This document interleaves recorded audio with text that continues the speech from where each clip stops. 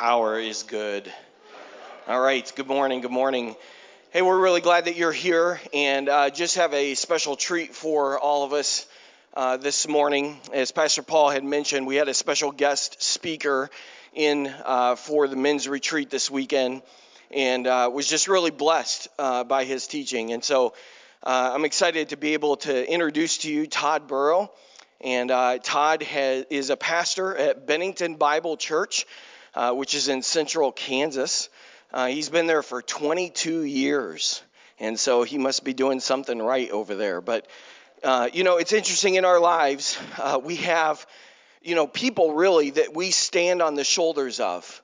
Have you ever thought about that? That there are people that go before you, and they are the ones that you sort of stand on their shoulders. They are the ones that show you the way, they mentor you, they set the foundation and the stage. And I think in my life, I've just had the opportunity to serve under some really good pastoral leadership. And I'm really thankful for Pastor Paul and being able to serve under his leadership here. I'm thankful for my dad and just years of pastoral ministry.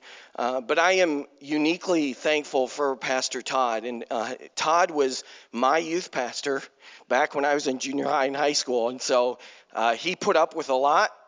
And we did a lot of fun things together. We got in a little bit of trouble together at times. But it was just really good. And he has just been a faithful friend over the years. And not just a pastor, but just as a fellow minister of the gospel over the years. We've served together in some different areas.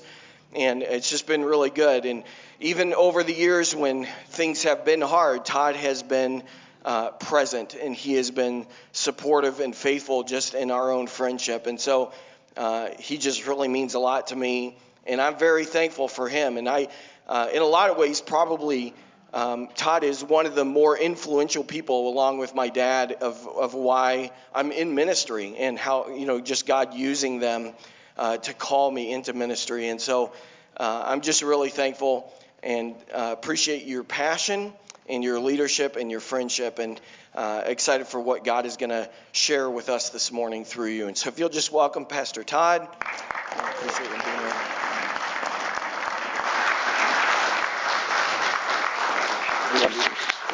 That makes sense. He's on drugs right now, so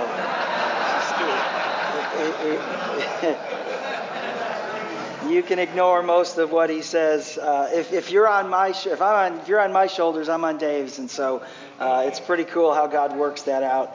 It's what a delight to be here. I'm honored. I can't believe that God would let me stand before you and preach. And so thanks for being here. Men, I apologize. You have to listen to me one more time, but what a joy to be here. Thank you so much. If you have your Bibles, we're going to be in 2 Corinthians chapter 5, and you can go there and be prepared as we walk through God's Word today. I heard this story. It's interesting. There was two soldiers that were riding in a train together. One of them was a private and the other was a colonel. And they were going somewhere on task, and they're sitting on a train. And if you've ever been on a train, like taking the metro into Chicago, sometimes there's, seats that face each other. And the two soldiers were sitting next to each other, and they were facing two women, an older woman and her granddaughter. And they just were riding through the countryside, enjoying the trip. And you could tell that the private and this young woman were kind of hitting it off. And they, looked at each other with, loving eyes. And just something was going on there. And as they go through the countryside, suddenly they went through a tunnel, and it was totally dark. And you hear two things. You hear this smack of a kiss, and then a louder smack of something across somebody's face. And when they came out of the tunnel, there were 4 different expressions on all of their faces. They were all thinking something differently. The grandmother was thinking, well, I can't believe that young man kissed her, but I'm glad she slapped him on the face. And the young woman said, well, I'm glad he kissed me, but I can't believe my grandma slapped him. And the colonel said, well, I don't blame the guy for trying to kiss her, but I can't believe she slapped me. And then as they came out of the tunnel, the young man had a smile on his face, and he said, it's not every day you get to kiss a beautiful woman and slap your colonel at the same time. And he took this incredible opportunity. It's like, I have a shot here. I'm going to do both of those things, and that's life. He was a kind of a carpe diem sort of guy that God has given me an opportunity and I'm going to take it. And, God has given us opportunities right now. We live in the most amazing time, and we can complain about everything that's going on, or we can embrace it. We are front row center to the greatest show on earth. I mean, it's absolutely crazy. It's a 20-ring circus, and we see all of this stuff that's going on, and yet God has us right here, right now. It's not an accident that you were born for such a time as this. You are here because God wanted you here. His sovereign will is being played out in our life, and it's just amazing. And so instead of, complaining about what you're dealing with, maybe you should say, okay, Lord, what are you telling me? Why am I here for this time, for this purpose? The coach has finally called you off the bench, and it's time to get in the game and to do what God has called you to do. But the choice is up to you. What are you going to do with the life that God has given to you? What do you see when you look out into the world? What does your heart do when you talk to your neighbor, or when you see a tragedy like what took place last night in Texas? I mean, does it break your heart? Does it call you to something? The Apostle Paul in 2 Corinthians 5, he was moved by something. He had a desire for something. His life had been absolutely transformed by the gospel of Jesus Christ, and his life took on purpose. And in writing to the Corinthians, he challenges them, and he shares a bit of his own heart with them. In verse 14 through verse 20, this is God's word, and this is what it says. For Christ's love compels us, because we are convinced that one died for all, and therefore all died. And he died for all, that those who live should no longer live for themselves, but for him who died for them and was raised again. So from now on, we regard no one from a worldly point of view. Though we once regarded Christ in this way, we do so no longer.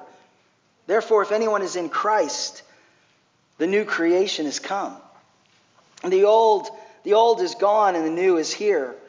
All this is from God, who reconciled us to himself through Christ and gave us the ministry of reconciliation.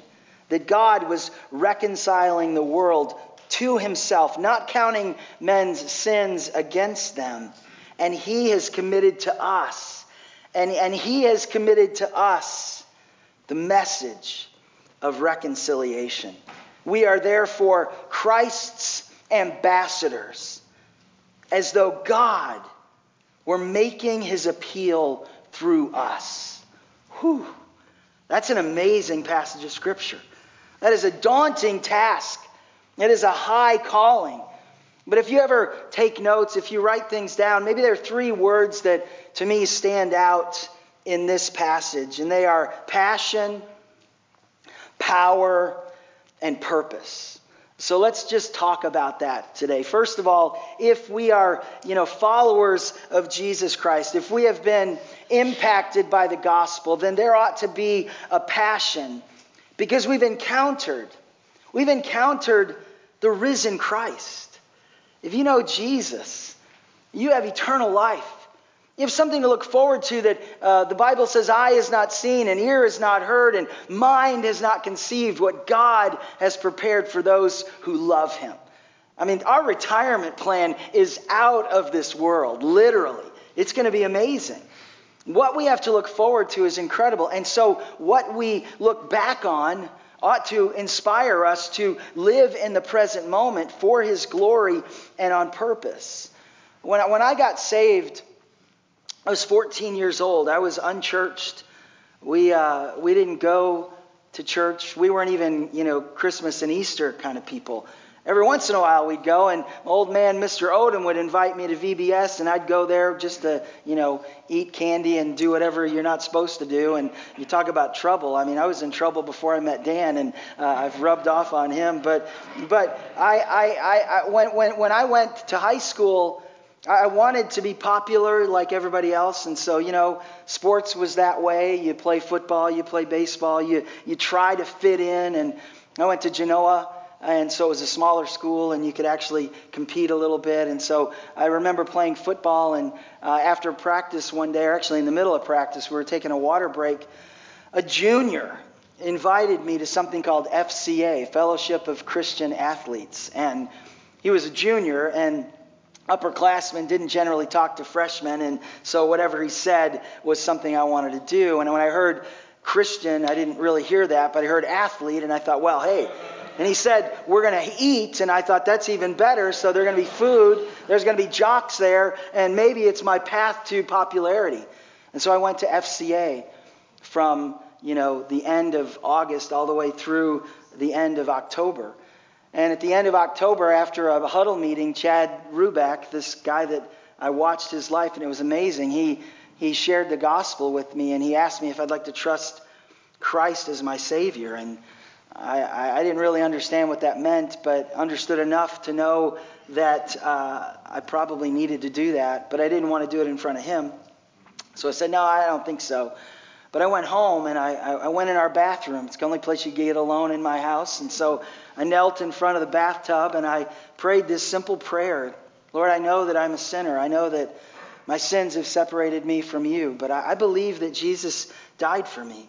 I believe he rose again, and I would just like you to forgive my sins and come into my heart and be my Savior. And guess what? He did.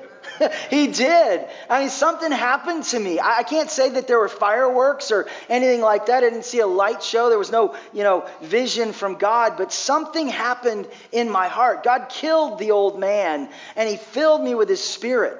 And he gave me this incredible desire to tell people about it. I wanted my friends to know.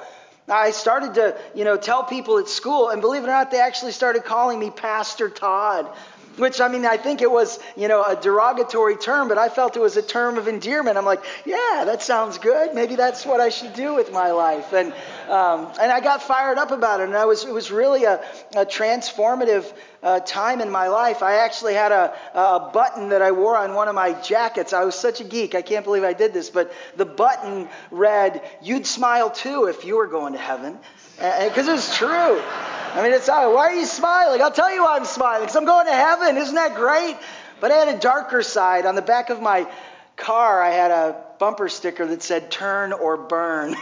So I'm not sure which I was more effective with, but I was, there was something about what God did that gave me this desire, this zeal to let other people know. And I think Paul, would relate to that, and he said, "For it is Christ's love that compels us. It controls us. It takes a hold of us. It makes us captive to who he is and what he's done, because we are convinced. We believe beyond a shadow of a doubt that one man died for all. That there was a person that came into this world, the Son of God, and he died for my sins." And if that doesn't light you up, then your wood's wet. Something's not right. There's something amazing about the gospel of Jesus Christ. Have you considered what he's done in your heart? During World War II, there was a Dutch pastor and his family who were hiding Jews in their home because they believed they were God's chosen people, and nobody should be treated the way Hitler was treating them. And so he hid them. But the Gestapo eventually found them, and the SS showed up and took the family and everybody else, and they threw them on one of those cattle cars. And they knew, because they'd heard the stories, where they were going. They were being led to either a concentration camp or an execution camp. And they knew that their lives were about to go from pretty good to absolutely awful. And that night they rode in that cold car, and they were thinking about what's going to happen. They rode all through the night thinking they're going into Nazi Germany. And when the day came, somebody opened that door to reveal that they weren't in Nazi Germany. Rather, they were actually in Switzerland. Because in the night, somebody ahead of the train had switched the track, had pulled a switch that led them not to death, but led them to life. Can you imagine that? And the pastor at the end of it, he said this. He said, "What do you do? What do you do with such a gift? What do you do when you're given a reprieve? What do you do when you're given a second chance? What do you do when you're given eternal life? You certainly don't waste it, do you?" And we hear songs, and the songs resonate with me, and I love it. And one of the songs that I've sung and love to sing is "When I Survey the Wondrous Cross, on which the King of Glory died. My richest gain I count but loss, and pour contempt on all my pride. Forbid it, Lord, that I should boast, save in the death of Christ my King. All the vain things that charm me most, I sacrifice them to your blood. See, from his head, his hands, his feet, sorrow and love flow mingled down. Did ever such love and sorrow meet, or thorns compose so rich a crown? Were the whole realm of nature mine, that were an offering far too small. Love so amazing, so divine, demands my soul, my life, my all." When we consider the lengths to which God went to save us in sending his only Son, that should transform us. Do you own it? Is that your story? I remember reading about an older gentleman who was a godly man, and people looked up to him, and one younger Christian came up to him and he said, I've noticed your life, and I've seen so many people who live for Jesus for a little while and then they sort of stop. But you've been consistent for decades. What is it about your faith that has transcended all of so many other lives? And being an old man, he sat back on his rocking chair and he said, "Let me tell you a story." He said, "You see that dog over there? That's my dog. The other day we were sitting in this very place and my dog saw a rabbit. And he started chasing that rabbit all over the place, barking and howling. And pretty soon these other dogs joined the chase. And they were going up and down and through the bushes and all over the place. And he ran hard after that rabbit. And those dogs ran hard after that rabbit. But pretty soon, one after another, those other dogs just peeled off. And they stopped following the rabbit." And then he said, "Do you know what I'm talking about?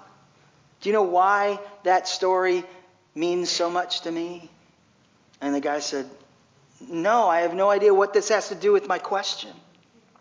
He said, "It's this. My dog saw the rabbit. The other dog saw the dog chasing the rabbit. My dog saw the rabbit. And it was what he saw that compelled him to chase. When you don't see what you're running after, pretty soon you quit." I have to tell you, I have seen Jesus Christ. I've seen what he can do in my life. And I'd be a fool to walk away. I'd be a fool to give that up. If what we talk about is true, then there ought to be a passion in our life. That we ought to get up and say, "What is it, Lord? What do you want me to do with my life?" Because he's done so much for us. Not only do we have a passion because we've encountered the risen Christ, but I would say secondly that we should understand that we have a power because we have been enabled by the Spirit of God. Just a little phrase there, it says, "All this is from God." That God has done a work in you. And when you are reconciled to God, when the new birth happens, when you believe, then God responds. And he fills us with his Spirit. And that Spirit gives us an incredible power. In fact, Acts 1:8 says this, doesn't it? It says, but you will receive power. Dunamis, dynamite. When? When the Spirit comes upon you. And you'll be my witnesses in Jerusalem and Judea and Samaria and to the uttermost parts of the earth. When you are born again by the Spirit of God, he doesn't say, now go try to live for me on your own. Go try to take care of it all in your flesh. You'll fail. The arm of flesh will fail you. Didn't Martin Luther sing that in one of his wonderful hymns? The question is, are you using everything that's at your disposal? A young man and his young son were working out in the field one day, and the father said to the son, I want you to move that stone. It's a big stone. Move it. I think you can do it. And I want you to do this. I want you to make sure that you use all the strength that you have available. Do everything in your power to move this stone. And the little boy said, all right, Dad. And he goes to trying to move that stone, and he can't budge it. Weighs twice as much as he does. He tries and he tries and he tries. Dad, I just can't do it. I can't do it. Have you used all your power? Everything that's at your disposal? Yeah, Dad, I'm trying to look sweat, and I'm hurting. I'm starting to bleed on my hands. I can't do it. Have you used all the power at your disposal? I have. No, you haven't. Have you asked for my help? I'm right here. Have you asked me to help you move the stone? Well, no. Well, then you're not using all the strength that's at your disposal. Well, will you help me move the stone? I'd be glad to. And the two of them bent down, and with the father's strength, his son moved the stone. This is what we have. The power that raised Jesus Christ from the dead lives in us. Isn't it incredible that God would actually ask you to do this job called the Great Commission? That God would leave us here to do this task without ever empowering us to do it? I mean, it's amazing. God and us, we get to partner. We get to partner in bringing the gospel to the world. It reminds me of back when I lived here watching the Chicago Bulls, back when they had a basketball team. I don't know if you remember that or not. In the 90s, and they had this guy named Michael Jordan, who was just the best, incredible team to watch. But Jordan was so fluid and so amazing. He scored points and he did so much. And there's a game I remember watching, and Michael had just maybe the game of his life. 69 points in a 117-113 victory over the Cleveland Cavaliers. He was 23 of 27 from the field, 21 of 23 foul shots, 18 rebounds, 6 assists, 4 steals. Incredible game. And a guy that was playing with him is a guy named Stacey King. I don't know if you remember Stacey King or not. He was a fledgling basketball player, forward. I think he played for the University of Oklahoma. And Stacey King was playing next to Michael Jordan that night. And in the whole game, Stacey King went 1 for 2 from the free throw line. But I love what Stacey King said when a reporter was talking to him at the end of the game. He said this, I'll always remember this as the night that Michael Jordan and I combined for 70 points. Isn't that great? It's true. It's a true statement. But who scored the most points? It was Michael. I mean, this is us. We get to jump on this incredible calling with the help of God. In the end, we can say, boy, I'm so glad. I'll never forget. This is the life I lived where me and Jesus, we brought the Great Commission to the world. And we did nothing. We do nothing. We just are obedient and we are active and we just show up and we let him do whatever he wants to do through us. Because it's his power that gives us this ability. Paul said in Ephesians chapter 1, 18. I pray that the eyes of your heart may be enlightened, in order that you may know the hope to which he has called you, the riches of his glorious inheritance in the holy people, and his incomparable great power for us who believe. That power is the same as the mighty strength he exerted when he raised Christ from the dead and seated him at the right hand in the heavenly realms, far above all rule and authority, power and dominion, and every name that is invoked, not only in the present age, but also in the one to come. That the Spirit that brought Jesus back to life, that the Spirit that rolled the stone away, that the Spirit that empowered him to live again lives in me. I know this in theory, but I have to be honest with you, I'm not sure I've ever tapped into it in reality. That the risen Christ lives in me. The resurrection power lives in you if you're in Christ. I love to quote Tozer from time to time, and he said this regarding the resurrection, and this is really the clarion call for the church. Christ's triumph over death, the foundation and fountain of our faith, was everything to early believers. Christ rising from the dead was first an amazing thing. Then it became a joyful wonder. Then a radiance of conviction supported by many infallible proofs.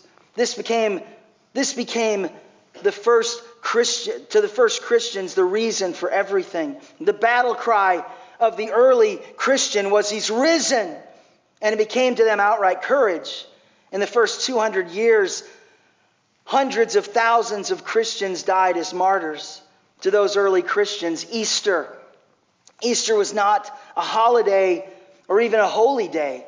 It was not a day at all. It was an accomplished fact that lived with them all year long and became the reason for their daily conduct. He lives, they said, and we live. He was triumphant, and in him we are triumphant. He is with us, and he leads us, and we follow. They turned their faces toward an altogether new life because Christ was raised from the dead. They did not celebrate his rising from the dead and then go back to their everyday lives and wait for another year to pull themselves up out of the mire. They lived by the fact that Christ had risen from the dead and they had risen with him. There is a power at your disposal that the Spirit of God has for you. The question is, have you connected to it? Are you abiding in Christ and allowing him to produce that in you? I'm not sure how many of you are fans of Dallas Willard, but he illustrates the point, I think, really well. He says this: as a child, I lived in an area of southern Missouri where electricity was available only in the form of lightning. But in my senior year of high school, electrical power became available to households and farms. When those lines came by our farm, a very different way of living presented itself. Our relationship to fundamental aspects of life, daylight and dark, hot and cold, clean and dirty, work and leisure, preparing food and preserving it, could then be vastly changed for the better. But we still had to believe in the electricity and its arrangement, understand them, and take the practical steps involved in relying on it. You may think the comparison rather crude, and in some respects it is, but it will help us to understand Jesus' basic message about the kingdom of heaven if we pause to reflect on those farmers who in effect heard this message: repent, for electricity is at hand. Repent, or turn from your kerosene lamps and lanterns, your ice boxes and cellars, your scrub boards and rug beaters. The power that could make their lives far better was right there near them, whereby making relatively simple arrangements they could utilize it. Strangely, a few did not accept it. They did not enter the kingdom of electricity. Some just didn't want to change. Others couldn't afford it, or so they thought. To be sure, the kingdom of God has been made available to us through simple confidence in Jesus, and through him, the power of the Holy Spirit. When Paul was speaking to the Colossians, and this is a guy that outworked everybody. I mean, he was by and far and away maybe one of the greatest men who's ever lived. He wore himself out for the gospel. He lived his whole life for the Great Commission. But he says, I toil, struggling with all of his energy, which he powerfully works within me. Colossians 1:29. So we have been given this encounter with Jesus Christ, and that ought to produce in us this passion. And when we've trusted him to save us, he has given us the Spirit of God, thus enabling us to walk in obedience and to fulfill the Great Commission. But lastly, we also should have with those two things a purpose, because we envision the lost. We're left here with a message. The Bible says that we are given the message of reconciliation. We have been reconciled to God, and therefore he's given us that ministry. Incredible, isn't it, to think about that that's what God has called us to. What we were singing this song today, and the chorus, you guys, we just sang a bunch of O's. Do you remember that? Just oh, oh, oh, oh. It was great. I like O's. O's are fine with me.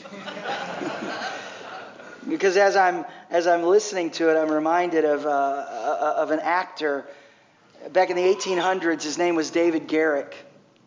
David Garrick was this incredible Shakespearean actor.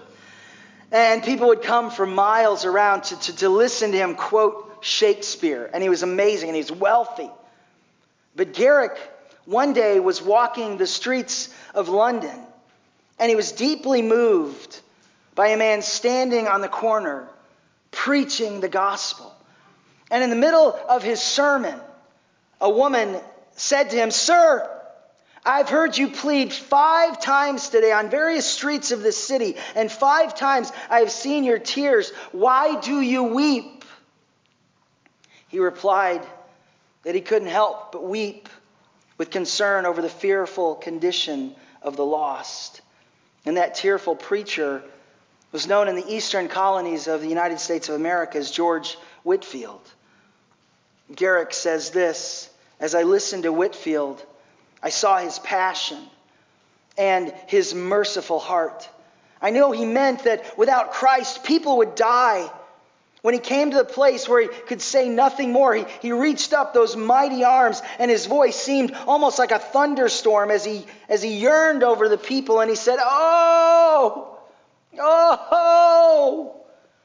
Then Garrick concluded, 'I would give a handful of gold sovereigns if I could say, oh, like Whitefield.'" What was it that empowered Whitefield even to speak with such zeal one word? It was the Spirit of Jesus Christ. It was the purpose at which he had been called. And it was looking out over his crowd and being brokenhearted because of their lost condition. So Paul says, so from now on, we regard no one from a worldly point of view. We don't look at the world and we just wonder, I wonder what they do for a living. I wonder what their life is like. I wonder what kind of car they drive, what kind of house they live in, what kind of job they work. If I look at you, if I've met you for the first time, I can't help it. The first thing that comes to my mind is I wonder where you're going to spend eternity. I wonder where you'll go when your heart stops beating. I wonder where you'll go when you die. It's a blessing and a curse. But I think it's how we ought to look at people. One of my favorite authors is a man by the name of C.S. Lewis. And I love what he says. I love how he writes. I just finished my daughter-in-law. She said, you quote Lewis all the time. Have you ever read the Narnia Chronicles? I'm like, oh, no. But I've seen the movies, or at least a couple of them. She says, you got to read the Chronicles. And I said, okay. And she sent me all of the Chronicles of Narnia. Have you read them? Oh my. Written in the 40s for children. And they're still like, how could kids read something like this? But it's so simple and so profound. And I love Lewis. I love his books. I love the things that he said. But maybe one of the most profound quotes that I've ever heard from Jack is this: there are no ordinary people. You've never talked to a mere mortal. Nations, cultures, arts, civilizations, these are mortal, and their life is to ours as that of the life of a gnat. But it is immortals whom we joke with, work with, marry, snub, and exploit. Immortal horrors or everlasting splendors. You have never met a mere mortal. Everybody that you rub shoulders with will live forever somewhere. This life is a vapor. It's here and it's gone. I think I said to the men this weekend, have you ever been outside in a cold February Illinois winter and you just have to breathe for this to be obvious? That steam comes out of your mouth and it rises and it's gone. It was there and it's gone. What is your life? It's a vapor. You will live for millions of years. You will live so much further than the little bitty life. And so will everybody else. When you die, you don't just die. You go to two destinations, one of two. You will either spend eternity in the presence of God, in a new heaven and a new earth, with a new nature, and no sin, and no tears, and no sorrow, and no death, and no demons, and no hell, and no Satan. And the glory of God just lights the place up. Or you will spend eternity separated from God. Darkness, blackest darkness, hellfire, separation from God, being given over to his wrath because you chose to pay for your own sins. Those are the only two destinations. There is nothing else. There's no in between. And everybody who's ever lived will be resurrected to eternal life or eternal damnation. This is a big deal. This is a serious calling. It's something we must think about. David Livingstone, as he went to Africa, he said this: the haunting specter of the smoke of 1,000 villages in the morning sun has burned its image on my heart. I remember reading that before I ever went to Africa. And just the last time I was coming back down from, or the time before I was coming back down from Kasese to Rwanda. And I looked up into that area, that's really mountainous. And I literally saw what Livingstone saw. I saw these little smoke puffs coming up out of the wooded area, and I thought of what he said. The haunting specter of the smoke of 1,000 villages in the morning sun has burned that image into my heart. But you don't have to go to Africa to see lost people. In fact, God is doing so much more in Africa than it seems he's doing in the West. The greatest mission field perhaps is in the West. And so God says to us that he's given us the ministry of reconciliation. God, who reconciled us to himself through Christ, gave us the ministry of reconciliation to bring two people back into relationship. He says, and is committed to us the message of reconciliation. And I love this verse. We are therefore Christ's ambassadors, as though God were making his appeal through us. Can you believe that? I think I remember one time somebody said, can you imagine when Jesus went back to heaven and the angels surrounded him and he said, so how'd it go? Like they wouldn't know, they would know. But what's the plan? Well, I've left this commission, you could even call it a great commission, with 11 guys. And the angel said, what? Yeah, I left it with 11 guys. And the angel said, well, what's your backup plan? And Jesus said, there is no backup plan. We're it. This is it. You've been called. You can't look for somebody else to do what God has called you to do. And we ought to be on fire about that. When I was 16 years old, I was reading Romans chapter 10. And it said, for everyone who calls upon the name of the Lord will be saved. How then will they call upon the one in whom they have not believed? And how are they to believe on him whom they have not heard? And how are they to hear without someone preaching? And how are they to preach unless they are sent? How beautiful it is written are the feet of those who preach good news. I sensed God calling me when I was 16 years old to preach the gospel of Jesus Christ. But I'm not the only one. You have too.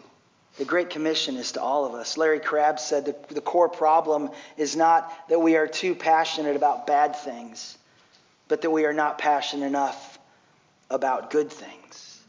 That there are people that are out there that need the Lord. Jackie, my wife, she surprised me and she said, hey, I want to take you to the Cubs game. This is in February. I'm like, they don't play yet. I know, but they will in Arizona.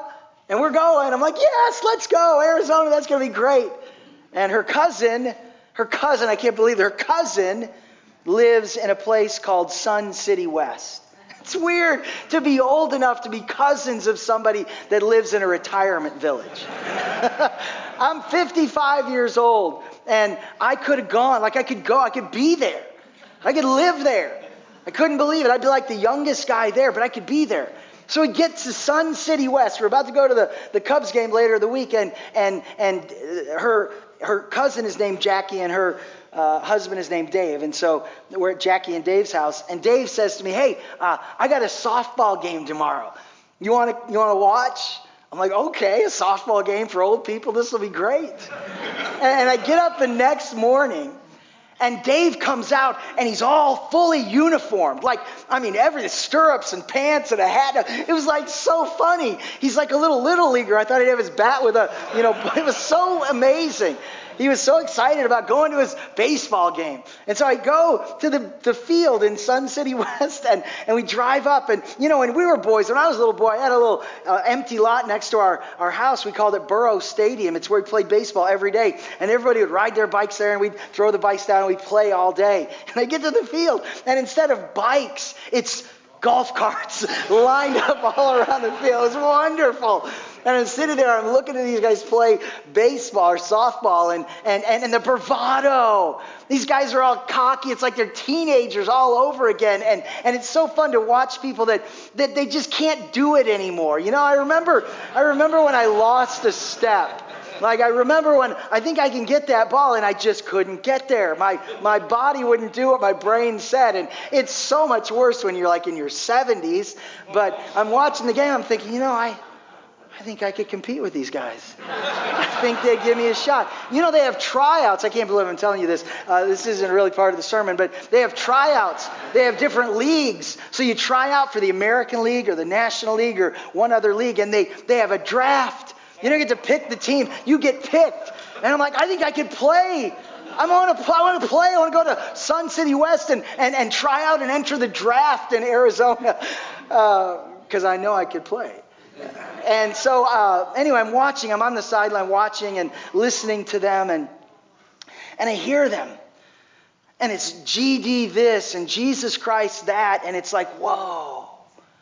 These men who are self-made, who are successful, who've arrived at this destination. And there's so much to do.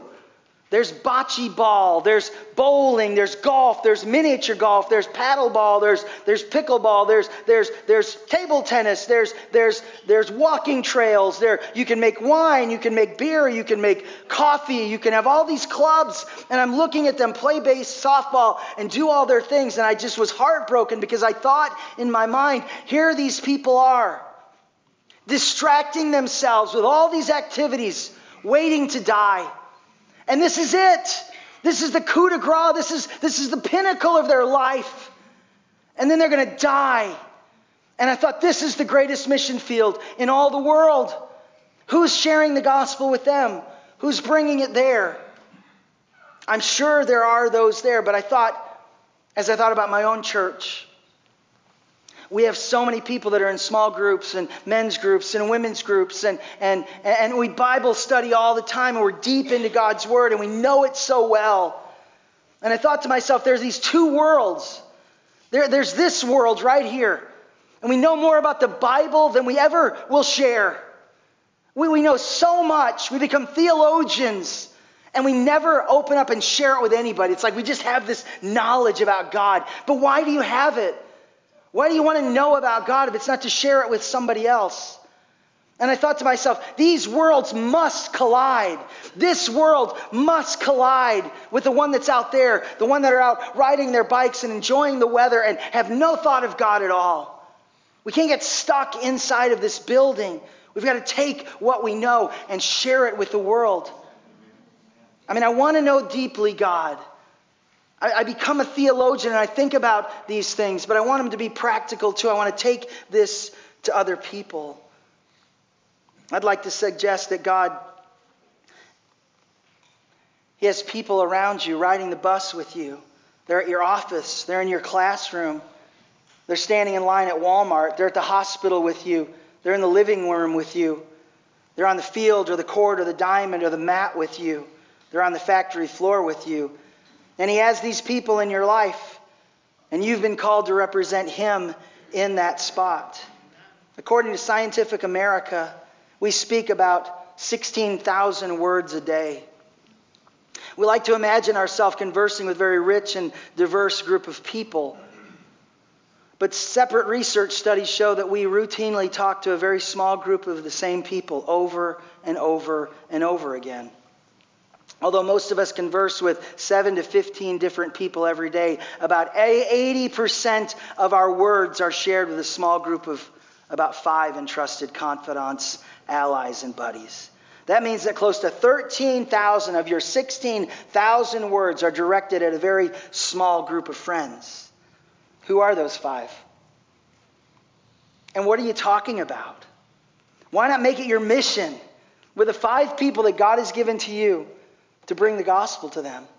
I'm not necessarily suggesting that you stand on a street corner and preach the gospel unless God calls you to. But I'm suggesting that you start right where you are. Do they know what really matters to you? Do they know the power of the gospel? You know it. Do you speak it? There was a minister who shared faithfully most of his life. And he came down with a disease that was eventually going to kill him. But before it killed him, it was going to take all of his muscular ability away. The man who used his voice to preach was going to lose his voice. And eventually he did lose his voice. He could no longer speak. But he could still write. And he wrote, but pretty soon the writing would even become difficult.